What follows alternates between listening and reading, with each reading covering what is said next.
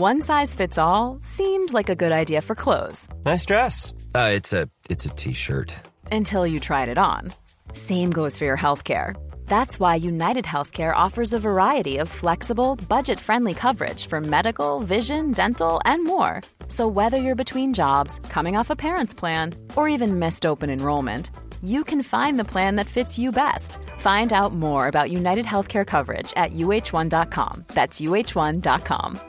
There's never been a faster or easier way to start your weight loss journey than with PlushCare. PlushCare accepts most insurance plans and gives you online access to board-certified physicians who can prescribe FDA-approved weight loss medications like Wegovy and Zepbound for those who qualify. Take charge of your health and speak with a board-certified physician about a weight loss plan that's right for you. Get started today at plushcare.com/weight loss. That's plushcare.com/weight loss. plushcare.com/weight loss. Yo, technology, what is it all about? We believe that this issue should be preserved from geopolitical tensions and fights. At some stage, given the state of US-China relationship, some decisions were taken to stop cooperating on environmental science. This, in my view, and I'm not speaking for my colleagues, is stupid. It's an area where we need US, EU, China, India to cooperate.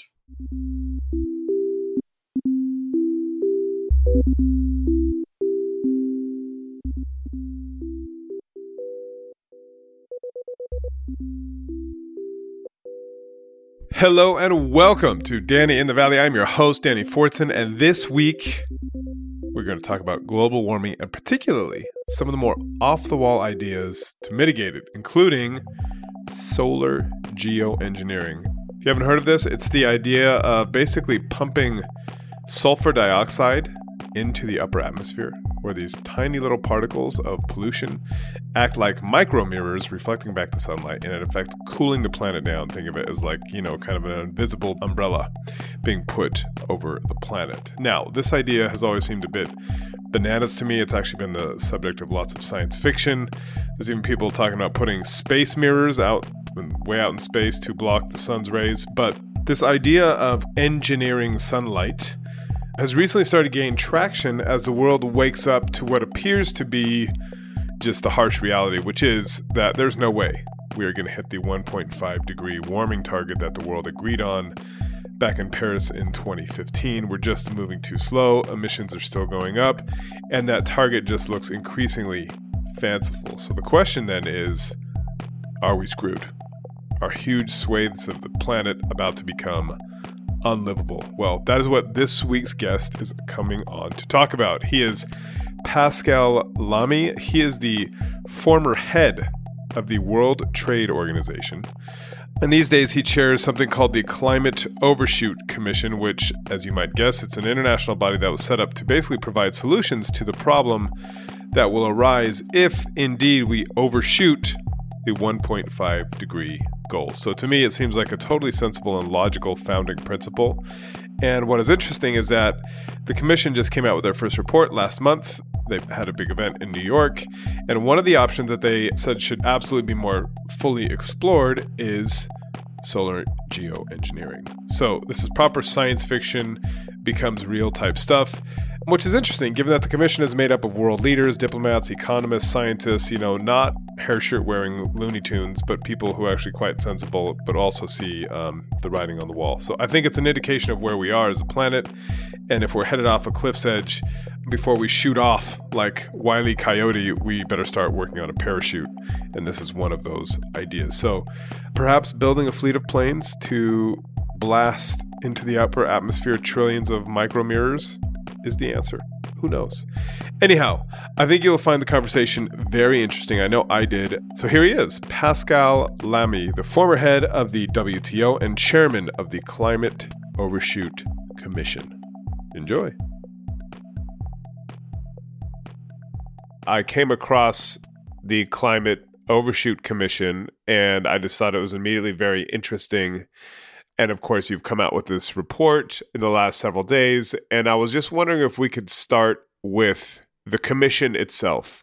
How did it come together and why did it come together? What is the purpose? The Climate Overshoot Commission is a creation of the Paris Peace Forum.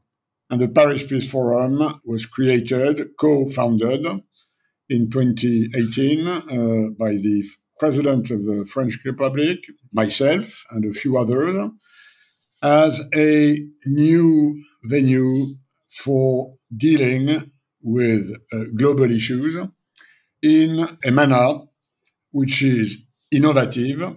That is, instead of bringing only together diplomats who represent sovereigns, who have diplomatic conversations, build treaties, build organizations, and we know that this way of doing things is, for the moment, not very productive.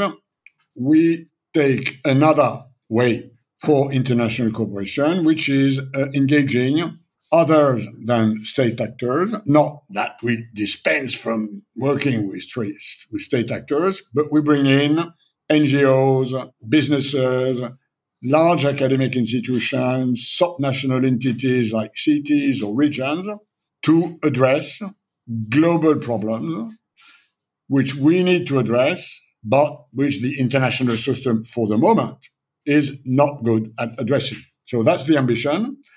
And of course, environment, climate, global warming is one of the 5 or 6 big issues which we deal with at the Paris Peace Forum. And our habit is to try and address with this multi-stakeholder, purpose-led coalition, topics which are at the border of existing global governance. For instance, what if we overshoot 1.5 degrees? Right. And 2 years ago, the Paris Peace Forum decided that we had to look at this case of overshoot and then make a series of recommendations. And we created this commission, which I was asked to chair. At the time, I was the chair of the Paris Peace Forum. Now I'm the vice chair because the chair is a Mexican, André Goria, because the Paris Peace Forum governance is 50-50 north-south. I composed the Climate Overshoot Commission with 12 people, 7 from the quote-unquote south, 5 from the quote-unquote north. This north-south proportion was deliberately tilted in favor of the south, because I personally believe that developing countries are not weighing enough in the international conversation about climate and global warming. And we came forward with a series of 30 or 40 recommendations as a first major international attempt to propose an integrated strategy to address the big problem we have with the high risk of overshooting this 1.5 degree limit, which was agreed at Paris in 2015. So that's what I find interesting is that, especially I'm out here in Silicon Valley. I talk to people all the time, investors, entrepreneurs, people working on this problem in one way or another. And it seems to be a growing consensus that 1.5 is already, that's not realistic. That we're already, kind of shooting past that is already baked in. And I presume that the founding of the Climate Overshoot Commission, the clues in the name, that's why you guys founded this, this 1.5 is probably not going to be achieved. And so it's focusing on, okay, well, how do we deal with that? And then the second question I have is, when you step back, this is founded by the Paris Peace Forum. It would seem to me that is because you anticipate that more extreme climate change will have an effect on peace, on society, on movements of people, on these kind of bigger second-order effects that perhaps people aren't thinking about right now. On your first point, we spent a lot of time building a consensus within the Commission about what we would say about this 1.5. The landing zone, what we say at the end of the day, is that we believe that overshooting 1.5 degree is not inevitable, but that the probability of not overshooting is decreasing every day, and B, if we really want to stick to this Paris Agreement red line, we have to ramp up action against global warming in a very, very large and rapid way. But we do not exclude that this could be done. I mean, the odds are not with us for the moment. Yeah. And if we look at the track record of what's happened since 2015, we are not on track, but we still believe that given the impact, there still is a possibility of mobilizing political energy in order to not overshoot, or, and we enter into these details in the report, or if we overshoot temporarily, then make sure that quite soon after that, we decrease the temperature so that overshooting will not be a permanent feature or even a trajectory that will lead from 1.5 to 1.6 to 1.7, and which would be absolutely catastrophic. And you're absolutely correct. For instance, in terms of migrations, the International Migration Organization told us that last year, more than half of human migration was triggered by climate change. And so that's things like, I presume, droughts, famine, the decreased livability of larger parts of countries and areas. Absolutely. And I mean, it now has a name in international conversation, which is, they call it climate mobility. And, Anote Tong, who was the former president of Kiribati, can tell you extremely clearly what happens if the coastal sea rise drown a number of islands in the Pacific. I mean, some of these islands have already started entering conversation with Australia and New Zealand on big relocation plans. We, for instance, need probably to review the legal status of international migrants who are there mostly for the moment for political reasons. This statute is reasonably protective, but there is nothing specific which would protect a climate migrant. So we make proposals in this respect. Yeah, there's I can't remember where the town is. I think it's somewhere on the far northern coast of North America, maybe near northern Washington state, or maybe it's Alaska. I can't remember. It kind of doesn't matter. The point is there's a town that they're relocating their entire town 300 feet up a nearby hillside. It's a small town, but they are basically going to dismantle and remake their town on higher ground, which seems like kind of a crazy thing when you think about it. But I presume you guys have talked to a lot of people who said, well, this is what we're going to have to do. This is the reality that's already facing some, as you say, especially in the global south, but increasingly around the world. Absolutely. And of course, this example you take is probably at an extremely high cost.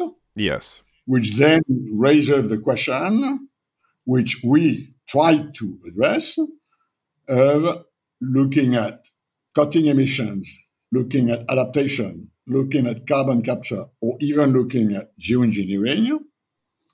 What is the best option?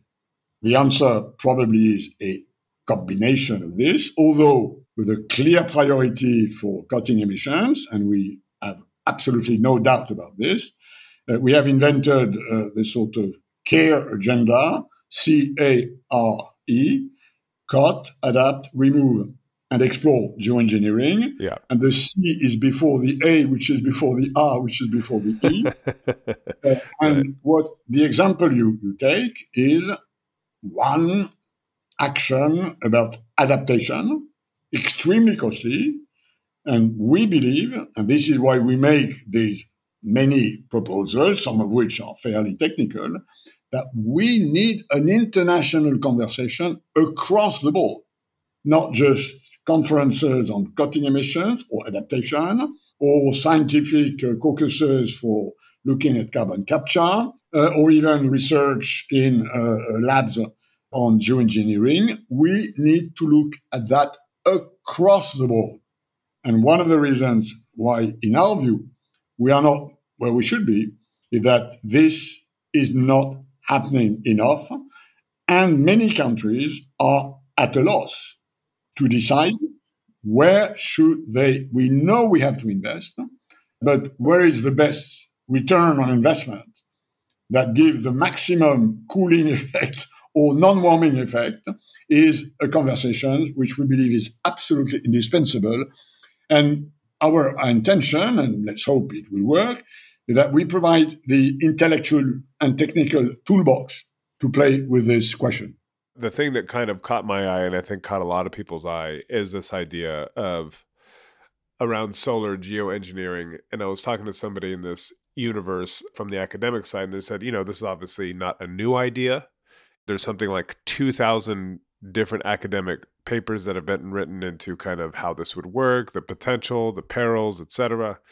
But I'm curious as to, as you talk about that CARE agenda, cut, adapt, remove, explore, why did you end up on solar engineering in particular? Is it because kind of bang for the buck, it has the potential to be the cheapest, most direct, most effective way to, at least for a time, reduce solar radiation? And for people who don't know, and I'm sure you are more deeply steeped than I am, it's the Mount Pinatubo effect, which was Mount Pinatubo, I think, erupted in 1992, threw up a bunch of sulfur dioxide into the atmosphere, and it actually cooled the planet by 0.5 degree for the next year or two because it basically is reflecting sunlight. And the idea is to basically recreate that effect, but do it with potentially like a fleet of planes that are like putting out large quantities of this stuff in the stratosphere. But I'd love to understand kind of all this big 100+ page report, why solar geoengineering, why you say,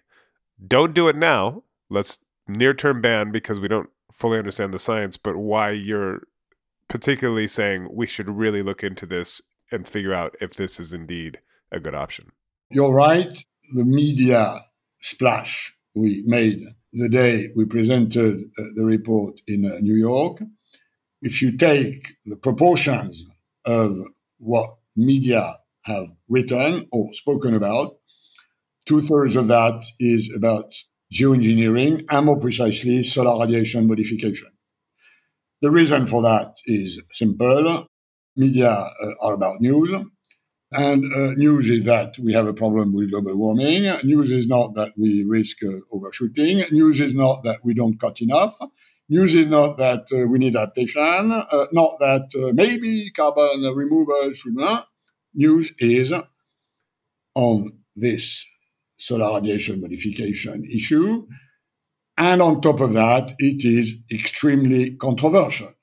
So something which is new and highly controversial scores. Yes, high news score, correct. Correct. So, I mean, and we indeed expected this to happen. The reality being that among possible geoengineering options that would not emit less, but deal with the consequences of having emitted or even emitting, on the things, if you cut emitting, that's great. We need to do that. But you still have a problem with what you would do with the stock of carbon dioxide which is in the atmosphere. So then we need to remove or to find a way to lower the temperature. And the fundamental idea against solar radiation modification, reflection, is to emulate, it's a sort of replica of what volcanoes do when there are eruptions that send a lot of dust in the atmosphere, and that history has proved lower for some time the temperature, because all these micro particles are tiny micro mirrors that send back solar radiation so that they do not get through the atmosphere and they lower the greenhouse effect. We've looked at the universe of possible geoengineering. We've looked at cloud brightening, for instance, which is another technology which is sending water into clouds in some places, in some parts of the ocean, in order to produce a cooling effect. Why we have focused on solar radiation modification is because this is the most researched one. And this is the most risky one, given its relatively low cost and very high possible unintended consequences. So at this stage, this is studied in labs by specialists, basically physics. There will have to be some sort of field experiment one day. And by the way, some have already started doing it. And there are already fictions about this who have been written, or even a country entering into that with enormous consequences, some beneficial, maybe, some very negative, maybe, on countries. So we've looked into that. We've listened to a lot of science. A part of science is dead against and says, oh, don't you open that box. This is Dr. Strangelove. Once you open the box like this, you never not use it. Others say, this is a possible solution, so let's invest in that. We, in a way, are in the middle. Our recommendation is a moratorium on relatively large-scale experiments defined as experiments that would have a risk of transboundary impact and harm. When you say transboundary harm, what does that mean? Like basically, if say China does it and it affects, neighboring countries, for example? Absolutely. I see. We take the definition of the Convention of Copenhagen and of the Rio Convention on Transboundary Harm, which is borders, neighbors, but also high sea, for instance, or the atmosphere and the stratosphere, who are sort of non-controlled areas. Right. And we propose principles to govern research, to make sure that research in this area is funded in a transparent way, that it's not some sort of coalition of a fossil fuel industry that try to distort attention or even action from cutting emissions. It's that time of the year. Your vacation is coming up. You can already hear the beach waves, feel the warm breeze, relax, and think about work. You really, really want it all to work out while you're away. Monday.com gives you and the team that peace of mind. When all work is on one platform and everyone's in sync, things just flow. Wherever you are, tap the banner to go to Monday.com. There's never been a faster or easier way to start your weight loss journey than with PlushCare. PlushCare accepts most insurance plans and gives you online access to board-certified physicians who can prescribe FDA-approved weight loss medications like Wegovy and Zepbound for those who qualify. Take charge of your health and speak with a board-certified physician about a weight loss plan that's right for you. Get started today at plushcare.com/weight loss. That's plushcare.com/weight loss. plushcare.com/weight loss. Many of us have those stubborn pounds that seem impossible to lose, no matter how good we eat or how hard we work out. My solution is PlushCare. PlushCare is a leading telehealth provider with doctors who are there for you day and night to partner with you in your weight loss journey. They can prescribe FDA-approved weight loss medications like Wegovy and Zepbound for those who qualify. Plus, they accept most insurance plans. To get started, visit plushcare.com/weight loss. That's plushcare.com/weight loss. Because that's the thing, right? Of all the universe, and this is like a very human impulse. It's like, when we're talking about mitigating climate change, we're talking about basically remaking the entire way the world works, basically. And that is many, many trillions of dollars and huge amount of upheaval and change, and it's difficult. This is like for a few tens of billions, like a tiny, tiny, tiny fraction, theoretically. You can just put this invisible sunshade all over the planet, and then we can go back to doing what we're doing. So it feels like there's this kind of moral hazard aspect to it. And I was wondering, again, you used to run the World Trade Organization. You guys have presidents, former presidents, and world leaders as part of this commission. Calling for this moratorium, is that because you get a sense that as we kind of grapple with this reality of that we're probably going to shoot past 1.5, and that is going to make things very bad when we talk about sea level rise or extreme heat or drought, whatever, that there are countries, big countries, who are like, you know what, let's be realistic. This is not going to happen. We are not going to get our act together in time to put off some of the very worst aspects of climate change. So we're going to just do this unilaterally. We're going to create the world's invisible sun umbrella just in case, and we're just going to do this on our own. Yes, to some extent, because our philosophy, where we are united within the Commission, is that we should leave no stone unturned.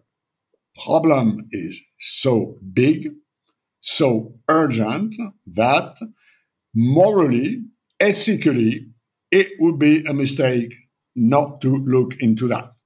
We could squander a possible, even remote, chance of protecting humanity from the consequences of excessive global warming. Now, this being said, we totally recognize that at this stage, recommending not using it, which we do not do, but even open bar experiment would be extremely dangerous. Right. Extremely dangerous, which is why we propose this moratorium. And the version of the moratorium we propose is not to have a big international conference where hundreds of sovereigns would together negotiate a treaty during 20 years and then build an organization that would be in charge of implementing. We propose that today or tomorrow, sovereigns enter unilaterally into this moratorium in saying, I, country X, decide not to go for large-scale experiments until blank, blank, blank, blank, blank. This is our recommendations. And by the way, we are even ready with my colleagues to discuss with country X if country X wants a bit of advice on what the user's notice of the moratorium is. Have you had any incoming from country X or country Y or country Z being like, no, you know what? We're going to go ahead and just start this because we see the writing on the wall.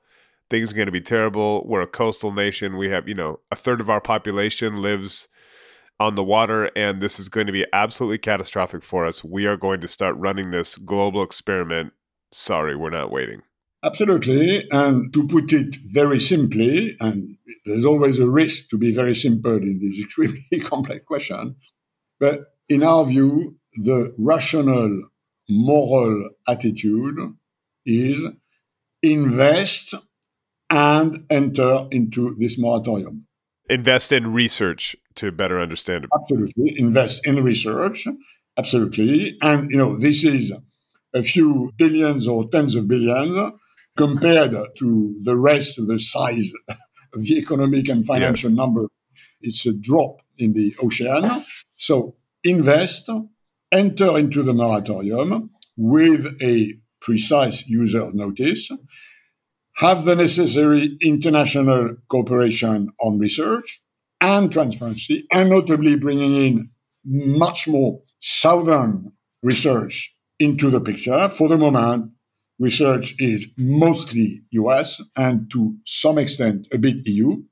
And by the way, both US and EU have recently said or decided to commit more resources to researching solar radiation modification. Yeah, the White House just put out that report this summer, right? Talking about they need to research it.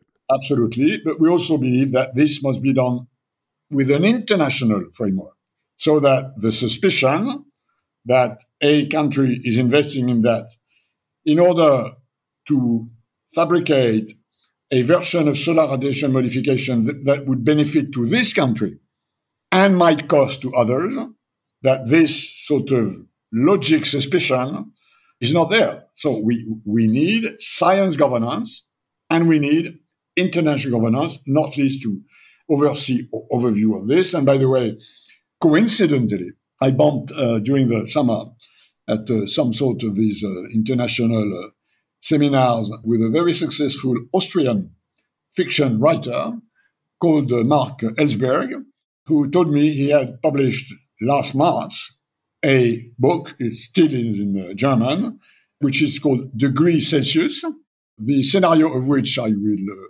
not disclose. Yes. But we start with one big country entering into solar radiation modification, and then it works, and then the thing is sabotaged, and then you have this sort of termination shock problem.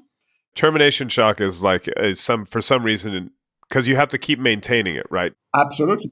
I looked into some of the research, and it seems that there's lots of different ways to do it, right? But one would be build a special fleet of planes that can fly at a higher altitude, like 60,000 feet or something.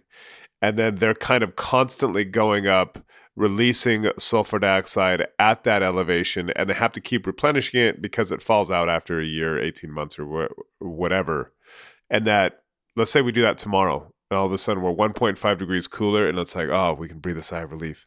And then there's World War III, or somebody, for some reason, sabotages that fleet of planes, and all of a sudden we stop doing it, but we've been continuing to release CO2 into the atmosphere. But so all of a sudden it's like, someone uncorks what we've been doing, or uncorks that effect, and all of a sudden we shoot up to 3 degrees because we have even more CO2 in the atmosphere because, yeah. Absolutely. This is roughly the basic argument of this new fiction by Mark Ellsberg.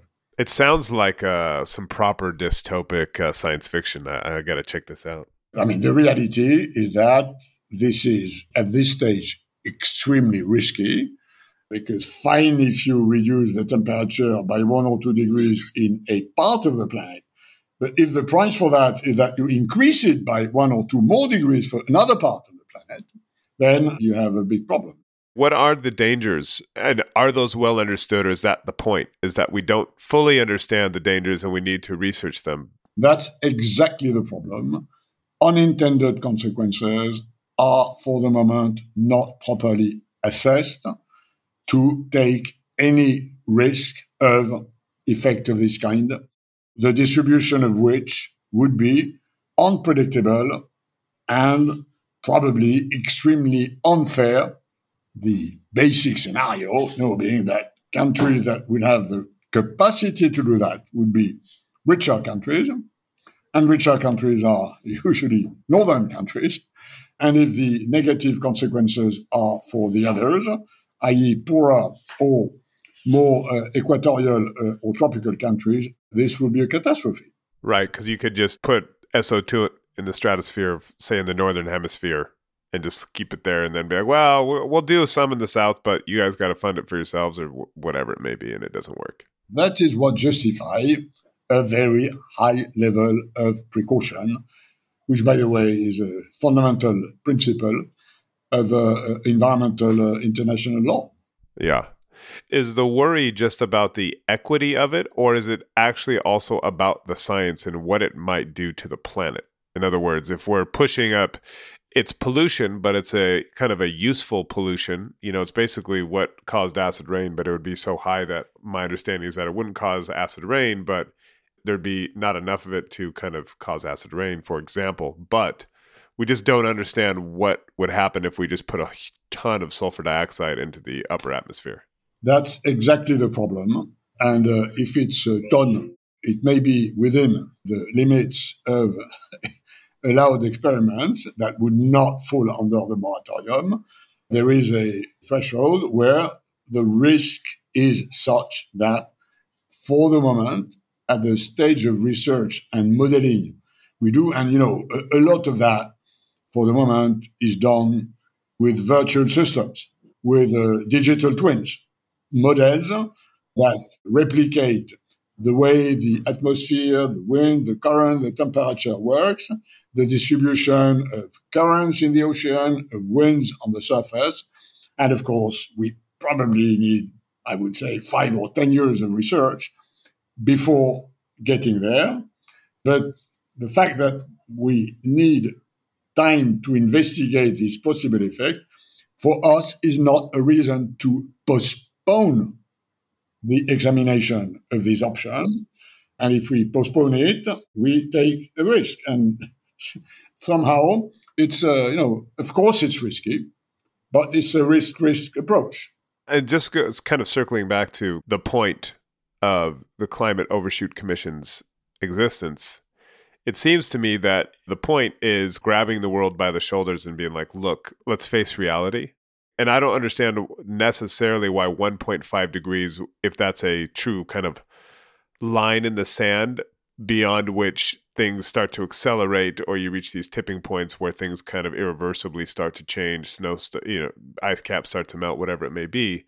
But it's this recognition that we are entering a world where we're going to have to take some pretty extreme measures to ensure that the world remains livable, and we should be realistic about that and start planning for that now. Is it fair to say that that's kind of the founding ethos? That's exactly the point. But we try to do that not just in ringing the alarm bell, which others do extremely well. If you listen to what the UN Secretary General has said this autumn about global warming, he basically said, it's not anymore about warming, it's about boiling. And this is, I think, a pretty strong sort of ringing the bell, alert mode. This is done. We're not there to ring an alert. We're there to propose solutions, recommendations, which we have very carefully crafted in listening to a lot of experts on how we can cut emission more and more rapidly, how we need to better use the limited available resources in order to adapt, move to an economic system that incentivizes carbon removal, which is for the moment not really the case, and finally address this geoengineering issue, which we've just discussed.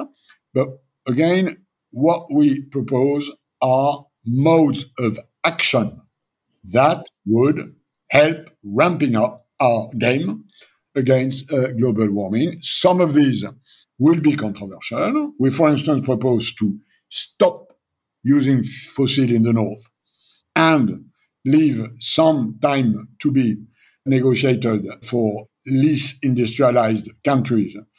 Industrialized countries, in our view, should stop using fossil fuel and move 100% renewables. There should be some time left for less industrialized countries. But this is very controversial. Yeah. We are advising to look at carbon take-back obligations. What is that? The stock of carbon, which is in the atmosphere, yes, is there because some industries or some countries have emitted what is up there. Yes. America and Europe, principally, historically. Absolutely. Although, yeah, that's true in historic terms. But if you look at China in recent decades, China has now higher CO2 emission ratio per head than Europe. Right. They still have 55% of their energy comes from coal. I mean, they've invested a lot in renewables, and they are higher in renewables than US and EU, but they still have more than half of their energy, which is produced by coal, which is the most and far the most carbon emitting. So we suggest that take-back carbon obligations should be considered in order to not just cut emissions, which again, we have to do as a priority. This is the priority of priorities. But once you've done that, you're left with what's in the atmosphere. And in the eyes of many developing countries, whose emissions per head are, around 1 ton, whereas the US is probably now around 10 or 12, China a bit less, Russia a bit more. For many of these poor, non-industrialized developing countries, the main problem is that if you don't remove what is up there, it will be there for the next 3 centuries, and they are the ones that will have to bear the most negative consequences. So the idea is then, like say we're America and we're at 10 tons per capita per person.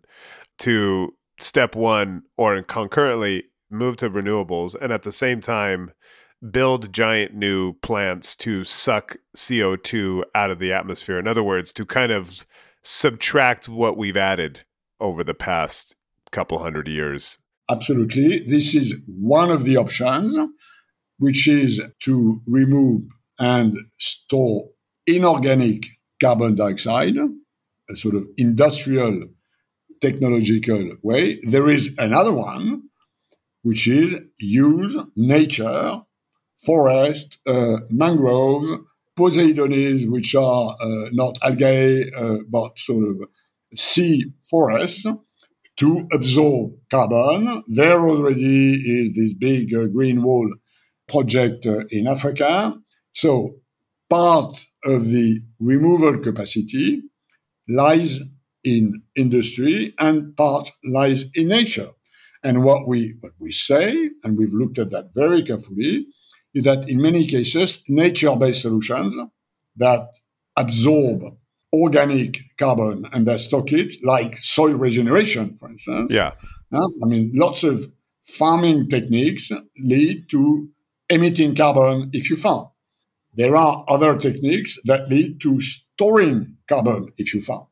So there is a whole field there. And of course, what we call with this technocratic jargon, co-benefits of nature-based solutions are extremely high because this is good for nature.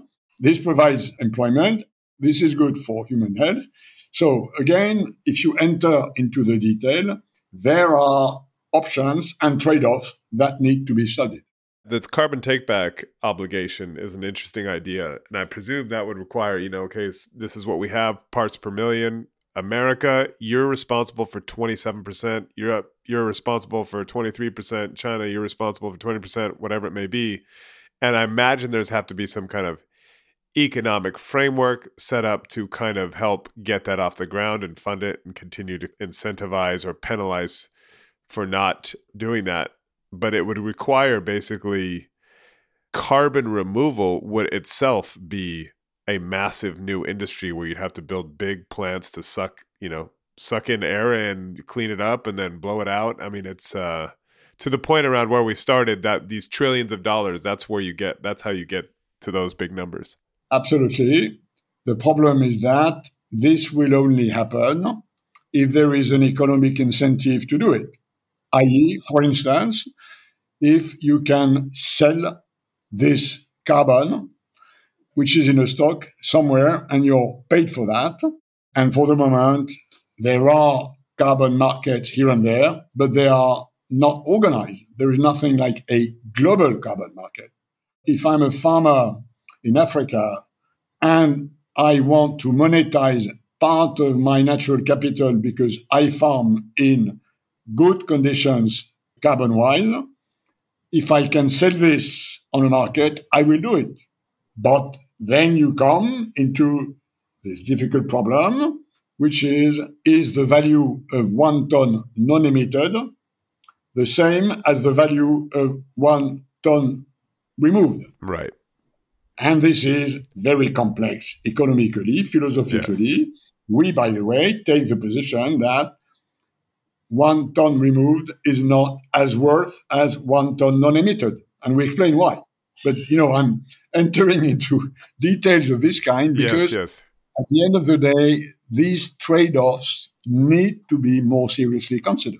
Before I let you go, you ran the WTO. Now you're working on the climate problem through the lens of kind of global peace and harmony.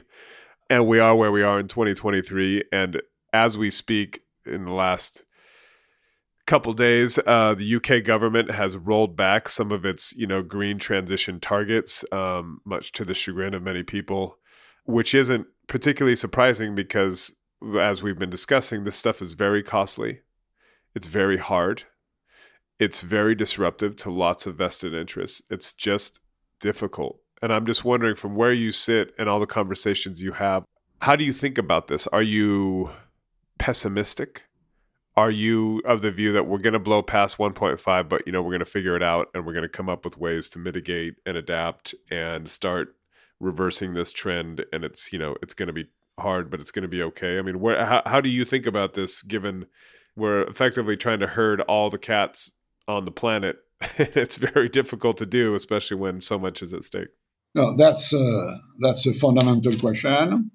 As far as UK is concerned, the reality so far was that UK was slightly ahead of EU in established trajectory for moving to zero carbon. So the fact that they slow down a bit, I don't think is a major problem as long as, and I'm speaking in their interest, they keep moving with the EU pace. It's the moment they would start moving lower than the EU pace, slower than the EU pace, that then this would generate more economic and border control problems. Now, on your main point, we believe that this issue should be preserved from geopolitical tensions and fights. At some stage, given the state of US-China relationship, some decisions were taken to stop cooperating on environmental science. This, in my view, and I'm not speaking for my colleagues, is stupid. It's an area where we need US, EU, China, India to cooperate. Yeah. Problem being that, given that the Paris Agreement in 2015 is built on nationally determined contribution, i.e., we all go to zero, but the way to go there, the trajectory to go there, the policy instruments we use to go there are different, then there is a risk of traffic jam. Yeah. Which is a bit what's happening. If you look at, for instance, border measures like the carbon border adjustment of the EU or the IRA legislation in the US, which provide for massive subsidies, which inevitably distort the competitive game in international trade. Yeah. So the reality is that we need a table where the various options and actions are compared. And for instance, we propose that as far as decarbonization needs to carbon measures that affect international trade, we create within the WTO what we call a comparability forum. That there should be a place where if I do it this way, if you do it this way, and we both believe we're right, we discuss what is the right way. And maybe at the end of the day, I will recognize that you're right to do it your way, I'm right to do it my way, and we mutually recognize the way we do it, and we settle level playing field. But this conversation, in our view, is absolutely necessary. And again, we hope that we provide the necessary bits and pieces of this puzzle that still needs to be put together at global level. COPs like the ones we will have in Dubai in December 2023 may be occasions to do that, but we need much, much more of that. And that is all the time we have. I want to thank Pascal for taking the time. He actually called in from Tunisia. You know, diplomats like that just seem to be globetrotting all the time. So thank him for the time. And thank you all for listening, for the ratings, for the reviews, for telling your friends and neighbors. Yeah, that's it for me this week. I'm always on the Twitters at Danny Fortson. I don't tweet much, but I am always there scrolling through. So if you want to find me there, find me there. Or you can email me, danny.fortson@sunday-times.co.uk. And check out what I'm up to in the paper at thetimes.co.uk. That's it for me this week. Back next week with another scintillating episode. And until then, bye-bye.